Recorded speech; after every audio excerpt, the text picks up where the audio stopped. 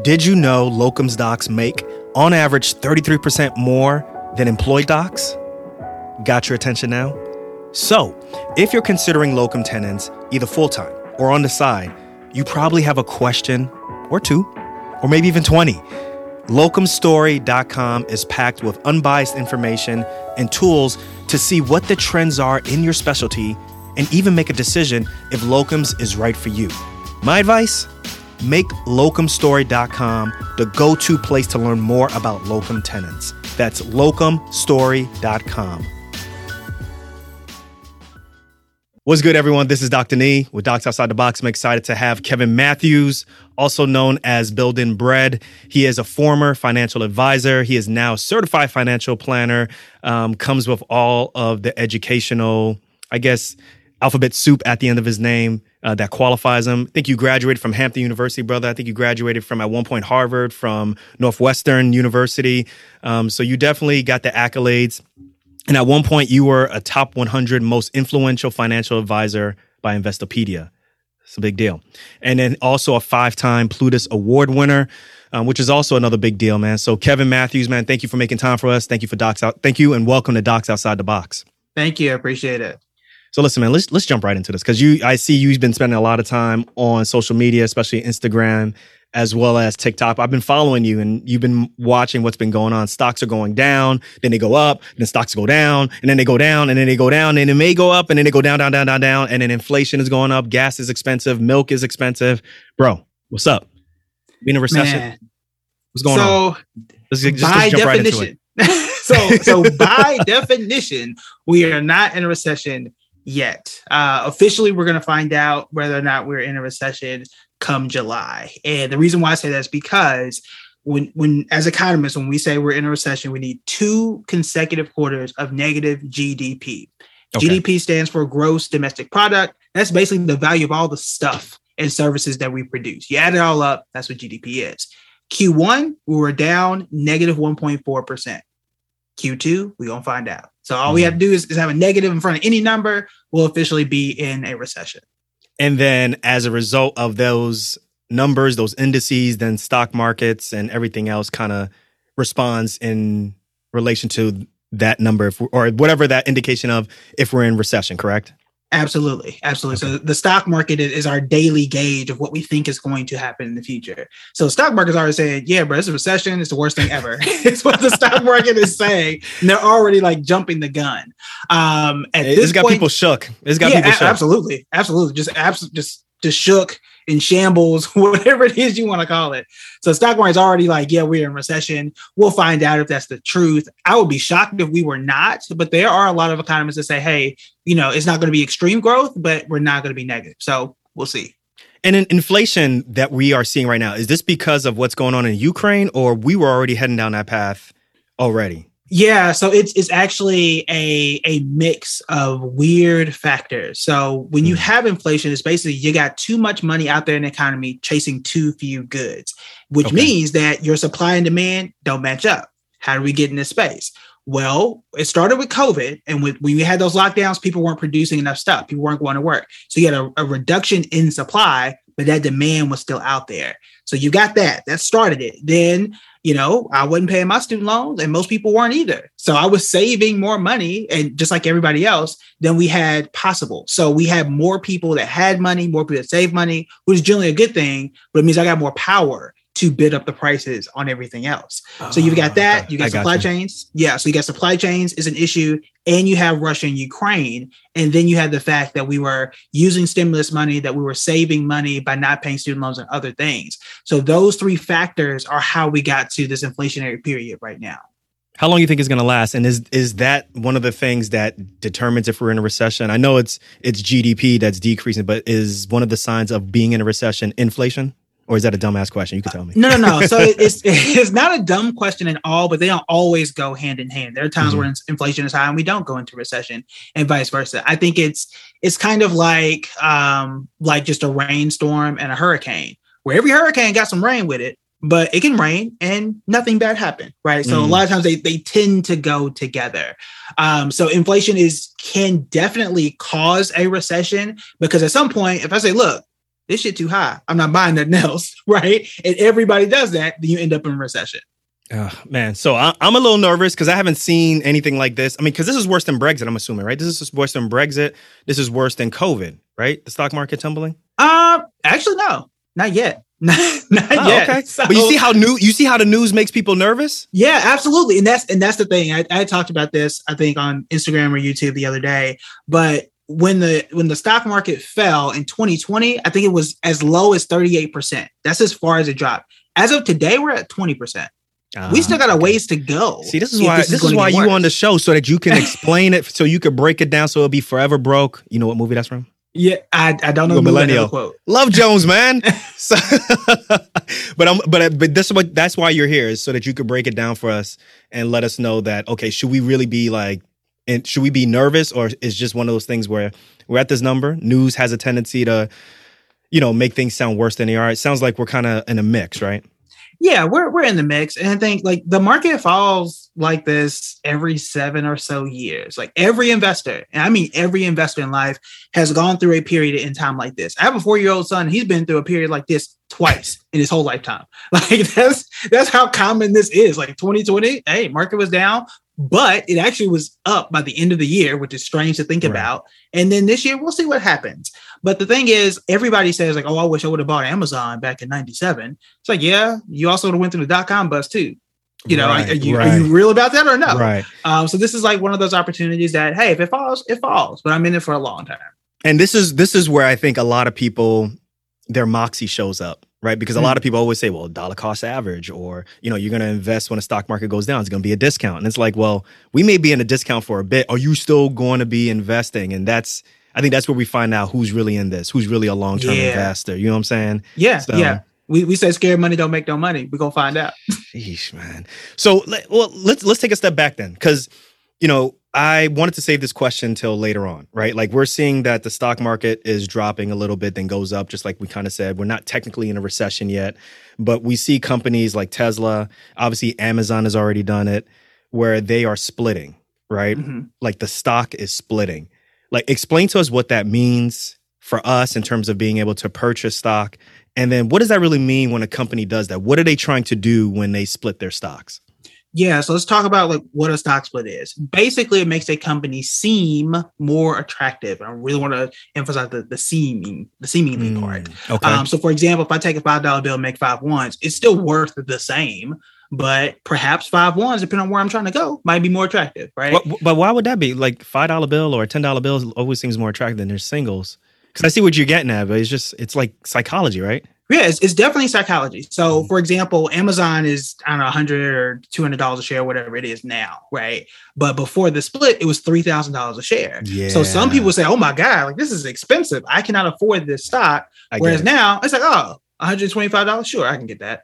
Right. So like it makes it feel more attractive. But what it does is it increases the number of shares. So you have one $5 bill, you have 5 bills, but they're all ones. That's essentially what it does. It makes it feel more attractive.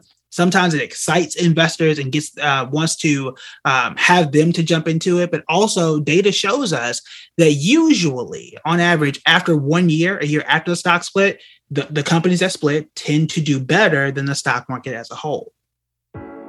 This episode is brought to you by locumstory.com. Backdrop, 2012, finishing my fellowship in Miami, and no decision bigger than where and how I was going to start working on my own. And there it was, the fork in the road. Being employed versus something I had never heard of before, locum tenens. So I decided to go the locums route, and I had a ton of questions then.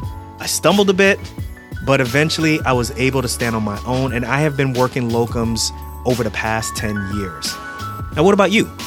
If you're considering locums, you probably have hella questions just like I did. Like, who covers my malpractice? Do I really have control over how often I work? And what are the tax implications? Now, lucky for you, locumstory.com has the answers you need. It's packed with unbiased information and advice from docs just like you. And there's nothing to sell here. It's just a simple resource for information, like finding out what's the average pay rate for your specialty. There's even a quiz to see if locums is right for you. So listen, take my advice. Locumstory.com is the perfect place to start if you want to learn more about locums. That's locumstory.com. So for folks like you who like put a stack of 20 down and was able to get like a whole bunch of Amazon stock when it was 3,000, right? So yes and no, but the thing is, like for most of us, we can still invest with what's called fractional shares. Right. So if let's say, for example, you do have, let's say back in, I don't know, like several weeks ago, if you had a stock, an Amazon stock for $1,000 or for $3,000, what does that mean now? So like now you when have it's 20. split? Yeah. So now you have 20 of them. That's really it. So I have one share for 3,000. Now I got 20. Of those shares divided by, whatever 3,000 divided by 20 is. That hasn't diluted you at all, or? Mm-mm. And like I said, talk to me like I'm a fourth grader. That's why I'm asking these questions. Well, yeah. So and that's the thing. So like the value is the same. One example I use is if I have a slice of pizza, I cut it into smaller pieces. Does it taste any better? No. It's still the same pizza, right? It's still the same value. Mm-hmm. But again, it's really about making the company seem more affordable and seem more attractive, which sometimes can encourage people to jump into it. But it's really just cosmetic. That's all it is. So you're more likely to buy Amazon stock if it's $120 a share as opposed to $3,000, 3 stacks, basically. Right. Most people would. Okay. I get it. And then, so when you see companies that do that, it almost seems like, okay, well, the stock market is going down, but then this company is splitting their stock. That's a way for them to raise money too, right? Is that a good sign? And you say at the end of a year, it sounds like it's a good sign. Yeah. So it all depends on why they do it. So some companies do it just because they want to do it. They want to seem more attractive. Others companies do it because they're trying to really kind of game the system. So for example, Shopify is doing their split, I think at the end of this month. They're doing it so they can help their CEO retain control of the company. So Shopify, I don't know. That was a different story. But most cases, we want to seem more attractive. We want to seem more affordable. And we want to kind of ingratiate ourselves with more investors. So let's split. Let's try and grow the value of the company a bit more. Is that what's going on with Tesla? Because, I mean, I don't know if you can really tell what's going on with Elon. Like, he's all over the place. Yeah. So, and that's another question mark. So the first time they did this was like 2 years ago. I think that was a genuine stock split. I think that made sense. This time around, I don't know. It sounds like Elon is trying to raise more money to get Tesla to spur something on. Because I'm like, bro, you're doing too much. You're doing way too much.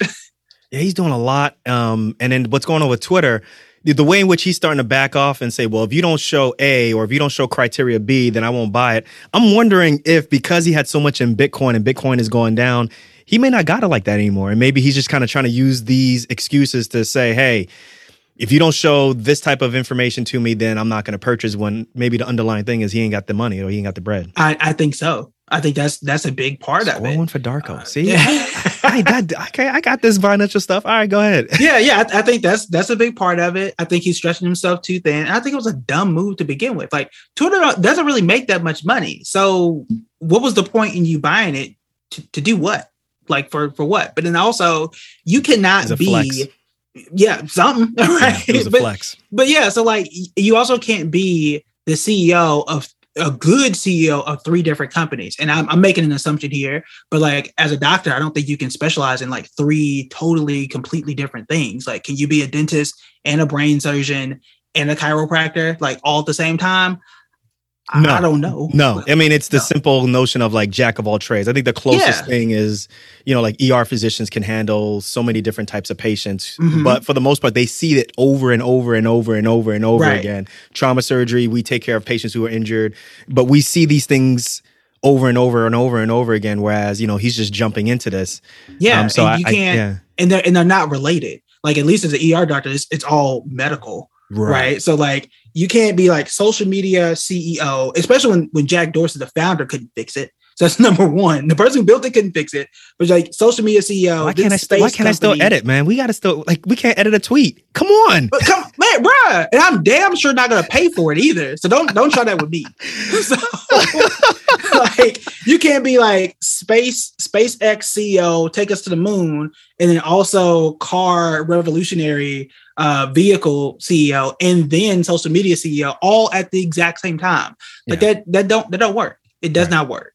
Yeah, I think a lot of people kind of have a little bit of some lust, a little bit of some, they put him on a pedestal and think that he can't do any wrong and stuff. And yeah, I agree with you. 3 different companies, 3 different major companies being the CEO. And, remember those stories from 2 years ago where they were saying he was sleeping on the campus of Tesla and making sure that they were producing and getting everything out on time and so forth. And like, he can't spread himself. He can only spread himself so thin. And obviously there's some allegations that are going on also that are going to muddy the water also. So yeah, and he's also not helping himself either. And I think Twitter is making it worse for him. So for example, he was like, you got to be in the office 40 hours a week or something like that. And then he also was saying, I feel super bad about the economy, so I have to lay off X amount of people.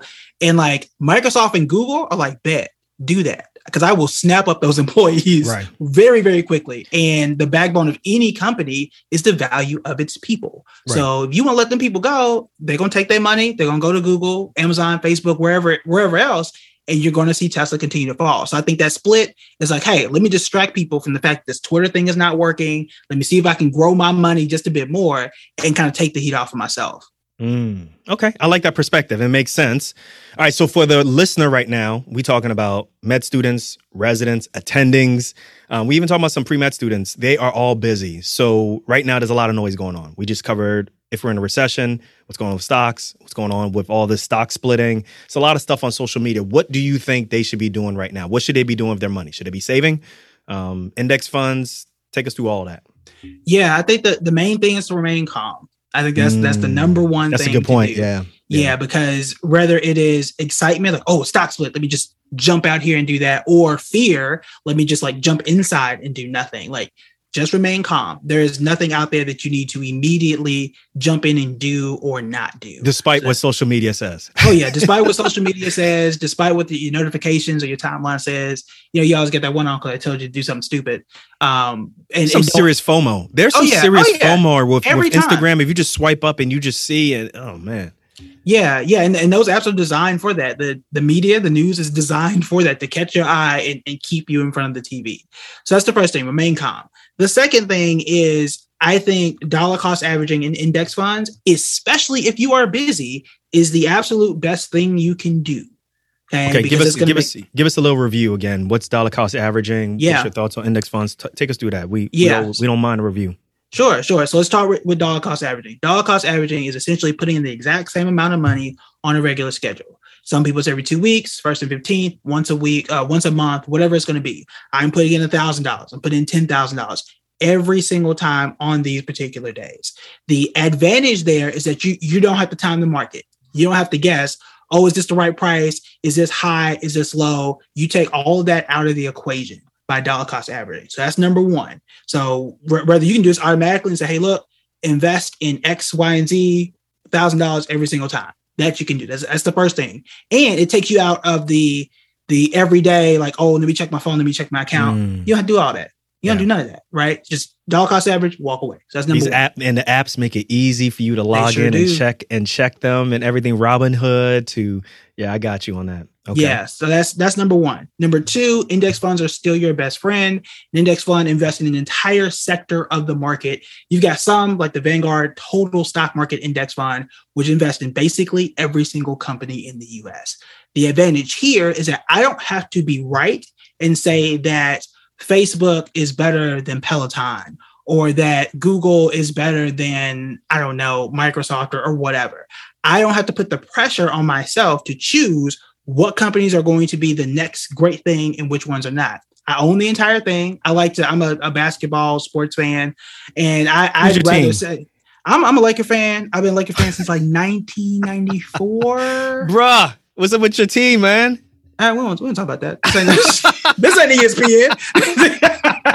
We can make it ESPN. Yo, what's up with your boy Anthony Davis, man? Anthony Davis is bad stock. He is driving your Laker index down, bro. Look, you are correct, but I think Russell Westbrook is also broken apparently. But look, hey, and then LeBron is your winner. Yeah, so I diversified. You could be a Knicks fan. Oof. That's real broken. Yeah. My bad. I interrupted you, man. No, you're fine. But the point of bringing that up is that an index fund would be, I own the NBA. I don't own a team. I don't have to be right about a team. Right. I own the whole thing. I really don't care who wins because I own the whole thing. I like that analogy. So with an index fund, I don't have to be right about, well, what if Tesla doesn't come back? Fine. I got 3,000 other companies in this fund. And on average, I'm going to be right more often than I am wrong. So that is the beauty of index funds. So dollar cost averaging inside of an index fund is the path of least resistance. When I was an advisor, this was the majority of the millionaires I saw. And it's the easiest thing you can do, especially if you're busy. Why are you flexing, man? Why are you flexing, bro? I just got the millionaires he saw. I'm just saying, like, they bring me their receipts. I'm like, all right, I see how this works, right? That's good. I like it. That means it shows you that you know what you're doing, though. So absolutely. Good. And I think, like, there's one thing, like my own personal experience when I'm doing, but it's also I've seen it replicated dozens of times. And I can see from, like, if you're young, you're still in med school, I'm telling you from experience of seeing people 40 years from now and how they got there and looking at the DNA of what their accounts were made out of, what they did, and to help them to further their wealth. Mm-hmm. So the medical students who are listening, or even the residents who are listening. So if you're a resident, Kevin, just so you know, like, they graduated from medical school now. Now they're learning how to be a doctor. Probably on average, they're making anywhere between 30,000 to maybe 50,000, maybe a little bit higher, depending if they're in a large city or not. So you're saying that for them, they should be invested, and depending on where they're at, their residency program may or may not have like a 403b. So you're talking about investing in an index fund in their Roth IRA, or talk to us where they should be doing that. Yeah, you should likely do that across the board. So inside your 403b, you almost only have choices of index funds there. So you definitely want to do it there. If you have a Roth IRA or just a traditional individual retirement account, so those are your options, do it there too. Any account you got, it is okay to put as much in index funds as you choose. Again, path of least resistance, the easiest thing you can do. And you want to get as much money working for you as possible.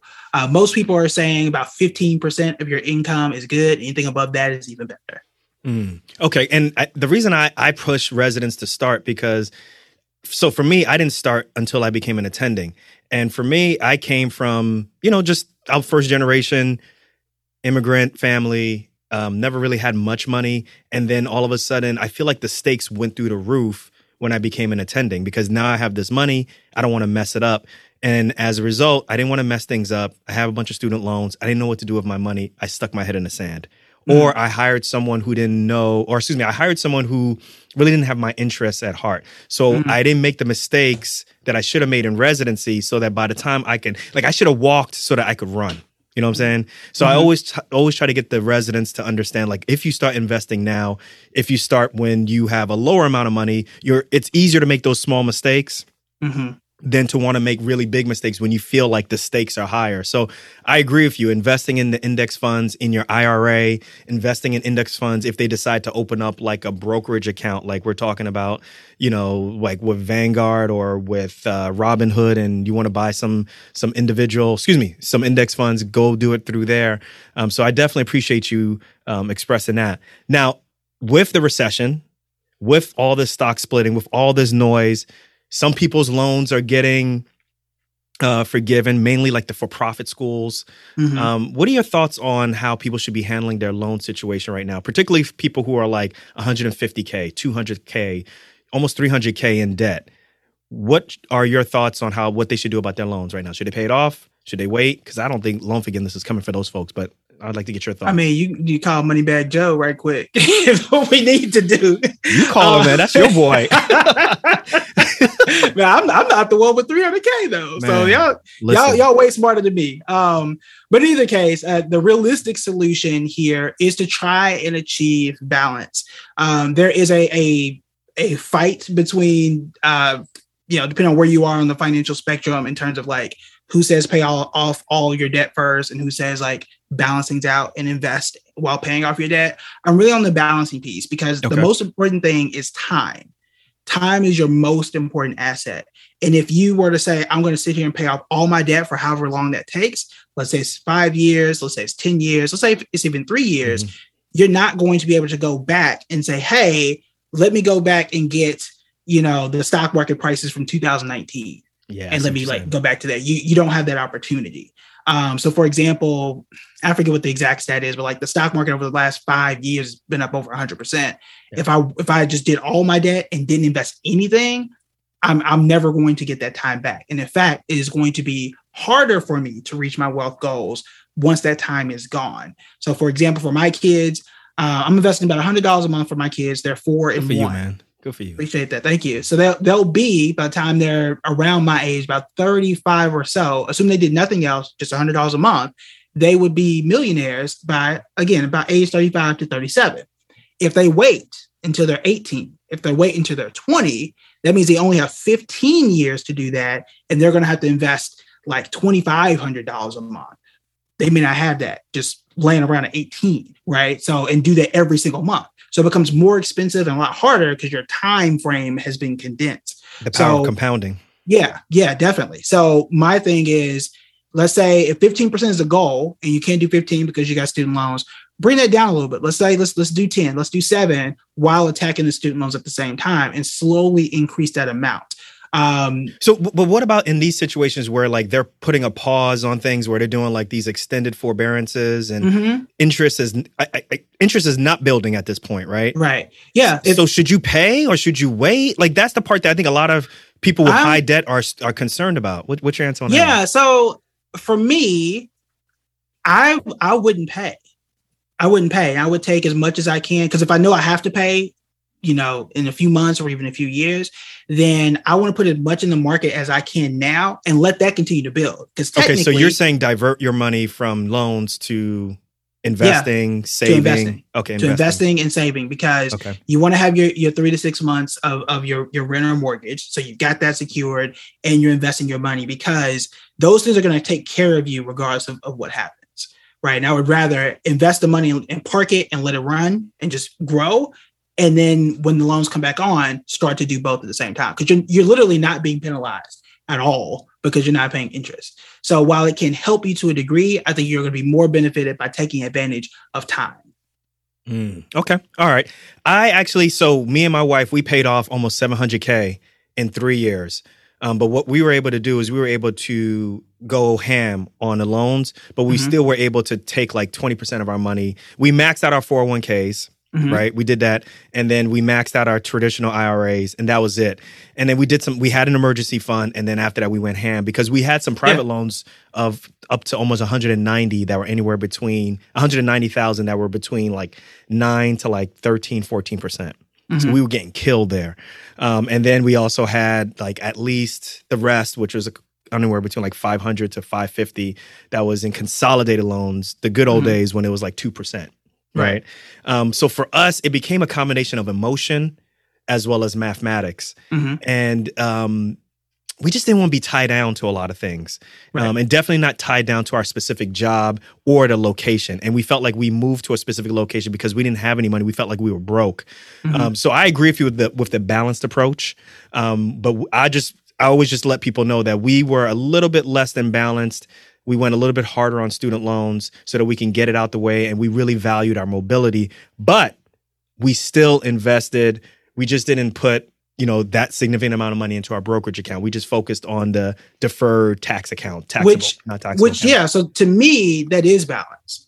Like if you were able to ask, like we're talking more than close to $26,000 or $27,000 a year between the maxing out the 403B and an IRA. So like, to me, that's perfect balance. It's even better than most, right? So if you can hit those 2 bars and you still have money left over, I would absolutely go as hard as I could on the loans if I can do those 2 things at the same time. So low-key, I heard you say in the beginning of the interview, the talk, you were saying that you have student loans. What's your plan? How are you handling what's going on right now with the forbearances, with student loans possibly being forgiven? How do you handle yours? They get paid off eventually.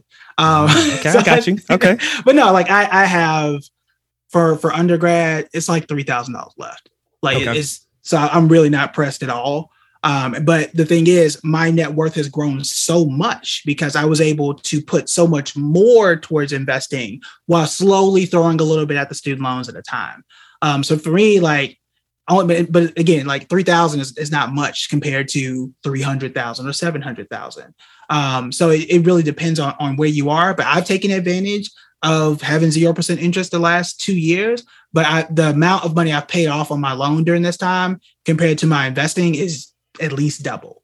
Got you. Okay, so you're still paying off something, but you're not going hard like you were before, and you're just shifting significant amounts into investing. Okay, that makes sense. Right. All right, so let's take a step back. So you talked about the advice for busy, residents and so forth.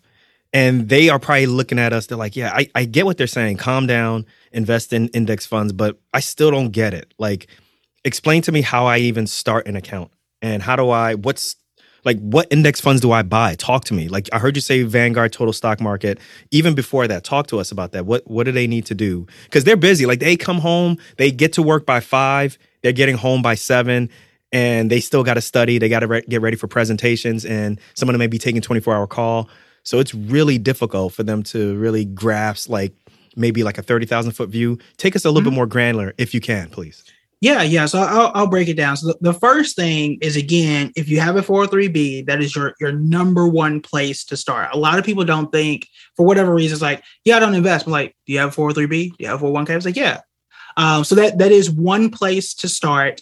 But essentially, you open an account. We'll talk about the types of accounts in a second. But 1, you open an account. 2, you put money in it. And then 3, most importantly, you select what investments you want. Yeah, I heard about people. Steps. I heard about people transferring money into their account, and then that's it. They don't buy an actual index fund. Yep. So I've had a client that did that. She came in. I think she worked at a department store for 30 years, and came in. Said, "Hey, I've got $300,000. What can I do about retirement?" Literally retired next 2 or 3 years. I'm looking at it. I'm like, man, this is 99% cash. What have you been doing this entire time? And it was just, she said, I opened it, I put money in. I'm like, but you didn't choose any investments in 30 years. Did you have to duck when she threw something at you, or? I mean, she threw it because I wasn't around for 30 years. So at that point in time, so it wasn't on me. It was an unfortunate conversation, and we, tried to make some changes and stuff. But those are the 3 steps. You have to complete all 3. Don't miss out on none of them. So you open the account, your options, you got your 403B. It's going to be your largest tax advantage account. So that's one option. You have your individual retirement accounts, Roth and traditional, and then you have your brokerage. All of them have different advantages and disadvantages. You can open them all. Okay. So I want to put as much money in as many buckets as I can. So do that. Then select your funds. We talked about index funds. One of my favorite, that's the Vanguard Total Stock Market Index Fund. Again, it owns. So that's VTSAX or VTI. Okay, yep. Very good. Yep. So y'all listening? Y'all listening to this? This is a masterclass. Take notes, y'all. So VTSAX or VTI is the one that he prefers the most. Okay. Mm-hmm. All right. So I've opened my account. I've deposited money. Again, 50% is the standard, but do what you feel is comfortable, and the more is always better. So you've opened the account, you've deposited money in it, you've bought that fund across as many accounts as possible. So that makes you bare minimum basic investor there. So those are the steps to at least get started. Okay. All right. So the next thing that I want to jump into also is the next noise is Bitcoin. Mm-hmm. Right. So, obviously back in 2009, 2010, people were laughing at you when you mentioned Bitcoin. Some of them had the last laugh over the last 10 years, definitely over the last, 3 or 4 years, they've been laughing, and to the point where crypto's made so much money. I think that's part of the reason why Elon Musk is flexing, right? He's got so much money that he can do whatever he wants. People who own crypto are buying, they changed the name of the LA, your Staples Center to the Crypto Center, right? Oh God, there is just flooding. I think that's one of the things that I think 5 years from now, or maybe even sooner than that, there's going to be a huge expose of what the pandemic did with the shifting of money to even more rich people, and how much more money they got, whether it's through whatever means, but definitely crypto was one of them, and how they are able to spend money for who knows? You can trace it down to NLI with the name, image, and likeness, with athletes and all of these different boosters spending all of this money on these athletes. A lot of their money is coming from either crypto or it's coming from oil. There's just a significant amount of money that's out there. So what are your thoughts on Bitcoin? Because what I heard over the last 2 years or 3 years is that it's transformative. It's a way to quickly traverse, classes and so forth. But it's struggling right now. It's down to 24,000. Yeah, You a believer? Bitcoin is struggling hard. Depending on what time y'all are listening, like it's down at least 50% from where it was last year. I think Bitcoin is a weird thing because I think Bitcoin has some of the most enthusiastic investors on the internet, which is it's just crypto as a whole, which is weird. And mayors. Yeah. Like I invest in Microsoft. There is no Microsoft gang out there. Like, how dare you talk bad about this stock? Like, don't nobody care. But you say something bad about Bitcoin on the internet and they will come for you. Yeah. And they'll tell you that Bitcoin can do all these amazing things. I am neutral on Bitcoin. I have about 1% of my entire portfolio in Bitcoin, and I'm going to keep it. But I look at my risk and I see what that investment has done. I'm like, I'll give me a little bit. If it goes up, great. If it doesn't, it's not going to throw off my entire life plan. Right. So if you had $1 and you put 1% or 1 cent into Bitcoin and it falls, like that's not going to hurt you. Exactly. Yeah, exactly. And I've been saying this for years. Like I was trying to get up to 3%, but obviously it fell. So, I'm trying to get up to 3% and I'm like, all right, I got it. I'm exposed to it. If it does well, great. If it doesn't hurt me. Do you think it's transformative? Yes and no. It's like, did you believe all that stuff where people were saying, hey, it's going to take people from the lower class to the like? No, I ain't believing that mess. Because my thing is, and maybe even similar to you in your field, as someone who's gotten a degree in economics and a master's in business, I've been able to study the stock market for a minimum of the last 10 years. And I'm using data and theories and textbooks and stuff that cover the last 50 years. I know what I know. Right. And it's been tested generation after generation. Bitcoin hasn't been around long enough for any of these people to know anything, in my view. Right. Like people said 5 years ago, Bitcoin is digital gold, is a hedge for inflation. Inflation is up. Yeah. Bitcoin is down bad. That don't make sense. So basically what they were saying is if inflation went up, that Bitcoin's value should go up.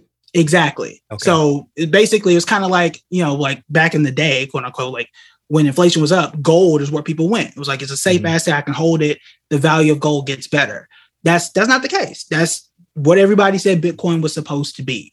And that hasn't been the case. They said that because it was decentralized, there was no governing body like the Fed, that Bitcoin was going to be an asset that was going to free people. And you could do whatever it is you wanted to do. Well, we've had apps like Celsius and others completely shut down and say, look, you cannot withdraw your money because we're going through some stuff. Sorry. And it's like, well, wait a minute. Y'all this is supposed to be, this is supposed to be like digital cryptocurrency that I should be, you cannot track. I want my money, right? Yes. And the funny thing about them was that they, on their website, they said, before this came out, it was like, be able to access your money without, restriction. It's like, what are you talking about? Right? Like this was decentralized finance and they are not regulated like banks. So if they decide to just up and leave or close, you have no guarantee to get your money back. But that's what you wanted. That's what y'all told me Bitcoin was. You told me cryptocurrency was decentralized, free, open, all that stuff. And I'm like, yeah, we'll see. I'm patient enough to give it another 10 years to see if that's going to be the case. But so far, it hasn't lived up to the hype. Yeah. Yeah, I recently listened to, I think it was Vice or NPR, and they were talking about how, a lot of these mayors, particularly the mayor in Miami, they created their own, or he created the city's own type of Bitcoin called like Miami Coin or something like that, and attached like a significant amount of utilities and significant amount of just spending on things that normally need to occur in the city related to Bitcoin. And now that Bitcoin has dropped, like he tried to make Miami the next like haven, basically, for, investors in Bitcoin and all of these miners in Bitcoin to come here or go to Miami. That's not panning out, and they're losing significant amount of money. And I don't know, I don't know if it's transformative. I have no clue. I actually think and invest the same way as you. I have $1, 1% of it will go towards Bitcoin. And if I lose it, then it's 1 cent that I lost in comparison to my entire profile on my portfolio. I do believe in the blockchain, like that technology. Yep. I do think that there's something there, but I just think it's mad early. And I don't know, man. I agree with you. Like, you just got to go with tried and true right now. The NFTs and all those things, I don't know. But it's at the end of the day, it's about what does this thing do? Not what you think it'll do, not what you think it has the potential to do. What does it actually do? And how is that thing valued? So why I usually lean more towards the stock markets, because like if I'm investing in Apple, as long as they making iPhones, as long as y'all buying them, it makes sense. The stock goes up. On the opposite end, Netflix is losing subscribers. Like, oh, it makes sense. You make content, people watch content, stock goes up, right? That's just what it is. Bitcoin doesn't really do anything. Like I can send you money back and forth, but like it doesn't. There's no CEO of Bitcoin. There's no revenue reports for me to like analyze. It just is. And it goes up when people feel good about it. And it goes down, people don't. That's not good enough for me to be investing a significant chunk of my income in just based on what likes and popularity. Like if it weren't for Instagram and Twitter, would Bitcoin even be as popular as it is today? That's a good point. That's true. I don't know. Right? That's a good point. And when everybody's jumping in, that's when you should be like, it's already mature. Right, definitely. Yeah, I need to backwalk. I need to moonwalk. All right, how about this? Like that's another thing that's bringing a lot of noise. Here's something that's not bringing a lot of noise, but I think it can. This is not life-changing, but I think that Treasury I bonds can have a place in a portfolio at this moment, particularly with inflation going up. What are your thoughts on that? Yeah, I think so. Tell us what that is, please. Yeah, so they're called I bonds. They are inflation protected bonds.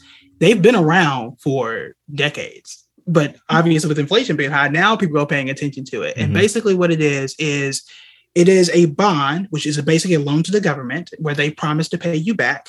They're the safest asset out there. As long as we got taxes, you're gonna get your money back. So essentially what they do is they are going to guarantee you a rate of return that is adjusted for inflation. And now I think if I remember correctly, it's like 9.62% guaranteed return, which is pretty good. And how does that pay? It pays over 6. Is that like every 6 months you get 9.62, or is that every month? How does that work? It is. It's an annual rate that is paid out every 6 months, if I'm not mistaken. Gotcha. But there are some asterisks, an asterisk plural. I don't know what the word is.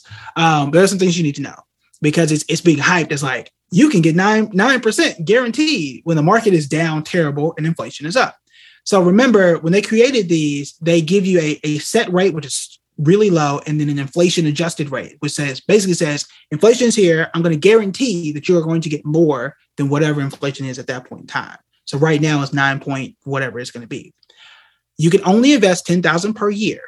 Okay. So it's limited. It is very, very limited. And for you to receive that interest, you have to have it for at least 1 year. It's not something where it's like, oh, let me put my money here, like my savings. Let me put my savings here, and then in 8 months, let me withdraw it. You do that, you're not going to get anything out of it. So if it's like your emergency fund and you need your money, you can't just write to the government, that's hey, I really, really need it. They're going to be like, nah. Yeah, you're like, all right, well, you just wasted 8 months of your time because you can't do nothing with this. So not a place to park your emergency fund in. Probably. It is not a place to park your emergency fund. If you got your emergency fund set, you're already investing, and you got some extra, you're like, well, what do I do with all this extra money? Then you can put some there, and you're at least not going to lose money to inflation. Those are the situations where it makes sense. But nobody's going to get rich off of them because you can only do $10,000 a year.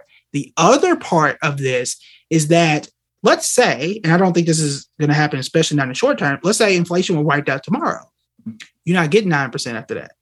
That is a variable rate. So now you get 9.2%, but in 2 years, it's going to go down to whatever inflation is going to be at that point in time. So you have to really pay attention to that part of it too. So if inflation goes back to what the normal levels are, we're talking about your money's just basically sitting there. Yeah, just sitting there. You're not, again, you will, quote unquote, never lose money to inflation, but you may only get like $1 or $2 above what you would have gotten in like a savings account or something like that. So again, they're solid. They're not a bad idea by any stretch of the imagination. I just think, at least on Twitter, it's a little overrated where people are thinking like, oh, I'm going to be rich. It's like, you can only do 10,000. Like I will take, if I can guarantee 9%, yeah, I'm gonna take that. But like after a certain point, that's not going to like make or break you. Got you. Got you. So it's not 9 point whatever percent or however percentage it is. That's really great. It's not like that in perpetuity. It is. Yeah, it is variable. not. It changes every 6 months. I'm assuming. Right? I think so. Okay. All right. And then you just go to the U.S. Treasury. We'll put the links in the show notes for people to find out. Yeah, it's like USA Direct Treasury or something like that. All right. So what's Kevin Matthews invested in? Tell us what you do. Yeah, I do all the things. All right. So I obviously have the majority of my money in index funds. I rebalance. So I go back and review my investments. I think this is important twice a year. So when I talk about like, you don't have to check your account every day, I don't. I don't. And that's because like, even when I sit down with clients, we have like a quarterly review 4 times a year, a biannual review twice a year, or just once a year. Like me being in there every single day is not going to help me. It's not going to help you. And it's only going to cause you to overcorrect for certain things. So the last time I checked, and I check at the end of June. So in a few weeks, I'll go back and check. Okay. But you don't want that pain right now, do you? I certainly do not. I got you. That's how I can stay invested, because like I don't have to stare at this every day. But in either case, about 70% of all of my money is invested in index funds. So that's number one. You said 70%. Close to 70%. Yeah. Got you. Okay. Makes sense. So, okay. Yeah. So that remaining 30%, that's where I have a few individual stocks. I'm a big fan of, these are not recommendations, but I'm a big fan of Microsoft and Google. Those are some of my all-time favorite stocks. And I'm really looking at Costco is kind of that mid-tier that I really like, but I'm looking at companies that tend to do well in potential recessions and tend to do well when the economy is trying to figure out itself. Why Costco? So is it that people just tend to buy like in bulk when they're in recession? Well, it's not as they have to. Like in some cases, like some people just have a larger family or what have you. Even businesses, you're catering and stuff like that, you go in bulk. But also they have that membership business where you cannot go. Costco's still going to get paid. So it's companies like that. That subscription service is something that I really liked about Costco. They did incredibly well in the pandemic. They did well last year. And this year, I mean, almost everything is down. So they are down this year. But it's one of those companies that tend to like weather the storm, most storms anyway. So those types of companies are the ones I really have an eye on right now. So help me understand Microsoft, because I just feel like how is Microsoft still winning, but from a user standpoint, like it looks like they're losing, right? Like their cell phones suck, so they don't sell cell phones anymore, right? So they're not in the mobile game. Well, they're not in the mobile phone game. But a significant amount of people are preferring Apple than Windows, right? Windows is becoming less and less relevant.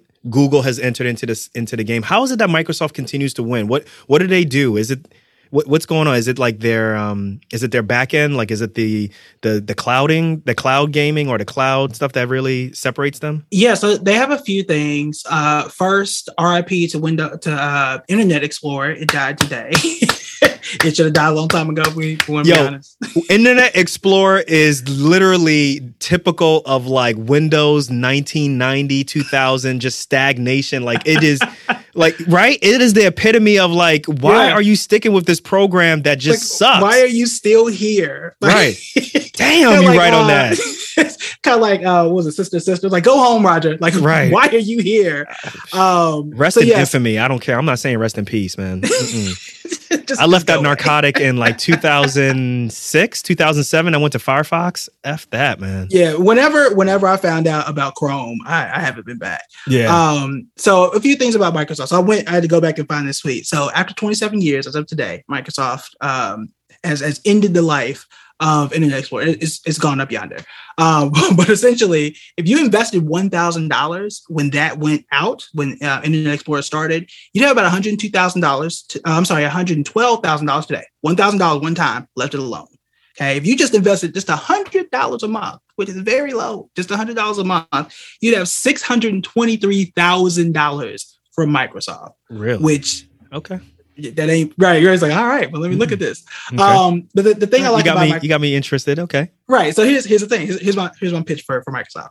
So they're in gaming with Xbox. They're Xbox One. I don't have one. I'm more of a PlayStation person myself, but whatever. You got PlayStation 5? No, I've been trying to get one. I was like, if you got a plug for PlayStation 5, let me know. Like, if I was a plug, I would have been there one. You want to talk about hedge against inflation? I got like 9,000 PlayStation 5s that I'm selling. That's how Kevin is making his money. Right. So they own Xbox. They also own Skype, which I feel like should have been Zoom, but that was a missed opportunity. So they missed that up. Yeah, they totally missed that. But don't forget, like their computing business. Like while people prefer Apple when it comes to Macs and iPhones, those are obviously much nicer. Windows still has a foothold in the market. Like the fact that we all know Outlook, as much as we all hate it, as much like it's still a thing. And then they have a lot of government contracts too when it comes to AI, and they have their entire Microsoft Azure cloud computing platform. They did a contract with the defense for like AI training software to help soldiers like understand the battlefield and all that kind of stuff. They've been around forever. I don't really see them going anywhere. And they're in a business where it comes to like hardware and software that's really hard for even Apple to penetrate. Like Apple has a nicer looking business, but sizably, like Microsoft is blowing Apple out the water. All right. So as we're talking right now, I just want people to understand this, because I think the other thing too is people get a little bit, they get concerned. Well, now they're going back to talking about individual stocks. So I'm going to type in holdings of VTSAX so people can really understand how this works. So I'm going to see how many I've memorized from that one, from the top 10. Okay. Let's go. This is just from memory. So Apple, Microsoft, Amazon, United Healthcare, Berkshire Hathaway, NVIDIA, Johnson & Johnson. Damn. You pretty much got it to the T. Yeah. That's at least 7 out of top 10. Yeah. You got United Health Group, which is a big, large HMO that's in there also. But you got significant Tesla. So basically, everybody, what he's saying is as much as he's talking about individual stocks like the Amazons, the Microsofts, Tesla, if you buy VTSAX, which is an index fund, that stock, that Microsoft is already in there. Apple's already in there. Tesla's already in there. And it's weighted, right? It's weighted based off of how they're performing. So in that stock, like it may have maybe, I don't know, I'm making the numbers up, but like 10% of it or 4% of it is in Microsoft. And so a significant amount is invested in these individual companies, but you're doing it as an index. Yep. And that's the thing. Like, what if I'm wrong about Microsoft? Right. I might be, but this fund has all those other things that I named, plus even more. So like you don't have to like sit here and do all that research and memorize what's in it either, but I can get that one fund. It's going to have it in there. And if they do well, then my fund is going to do well too. I love it. Listen, we covered a lot. And we got some really good information from you, and we definitely appreciate it, but we saved the best for last. All right. Let's have some fun a little bit. Let's talk about your favorite magazine growing up. You know, for me, it was The Source. For you, I'm assuming it was Rolling Stone. You know what I'm saying? I'm teasing you. So Rolling Stone released their 200 greatest hip hop albums, causing quite the storm on the internets. This list is jacked up. This ranking list is jacked up. Already, I'm going to list what the mistakes I see. MC Lyte, her album is in the 180s. Common is in the 140s. Nas, Illmatic, which was one of the greatest albums that kind of transitioned and changed the way in which people rapped and how music and how basically you listen from an album from the beginning to the end was like, it was ranked behind Cardi B. This whole thing was ranked wrong. And as someone who is a huge Outkast fan like you, I think Tribe Called Quest is better, but I get it when people think that Outkast is the bomb, but Stankonia, ATLiens is not even on the list. I don't believe. I don't think they were, but I'm be honest with you, like I was so mad at the list. I was like, I can't even. I'm not even gonna go to 140. I looked at the top 10. I was like, look, if X, Y, and Z album ain't here, this whole list is trash, and the whole list was trash. But like, of all the Outkast albums, nobody is. What did they put? Stankonia, Stankonia. And it was a good album, but like, I don't think most people would even know that one.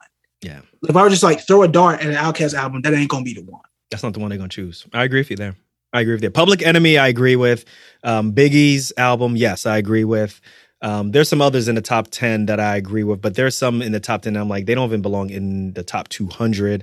Yeah. There's a bunch of things that I'm just like, man, like, it just seems like, just between me and you, it just seems like it's whatever album sold the most. I mean, just because an album sold the most doesn't mean it's the most influential. I even think like Lauryn Hill in the top 10, I agree she'd be in the top 10. I think she should be even lower. I think she should be like higher up, like maybe in the top 7. Yeah, I definitely think I was glad to see her in the top 10. I would have definitely slid it higher. And so I had this debate with my text group. Was Missy Elliott as an album? Like, I don't. Yeah. Honestly, no. I can name a bunch of Missy Elliott songs, and she's an amazing artist. She has amazing videos. Like, that was her music videos were like my entire childhood. So no disrespect to her art, but I cannot name a single, I guess, outside of Misdemeanor, which I guess I would put that up there if I was going to put any album. But like, I don't think people think like, oh, Missy's albums. Like, I don't hear nothing about any of her albums ever. Like, top 10? Tupac is not in there. Is not even in the top 10. Yeah, Yeah.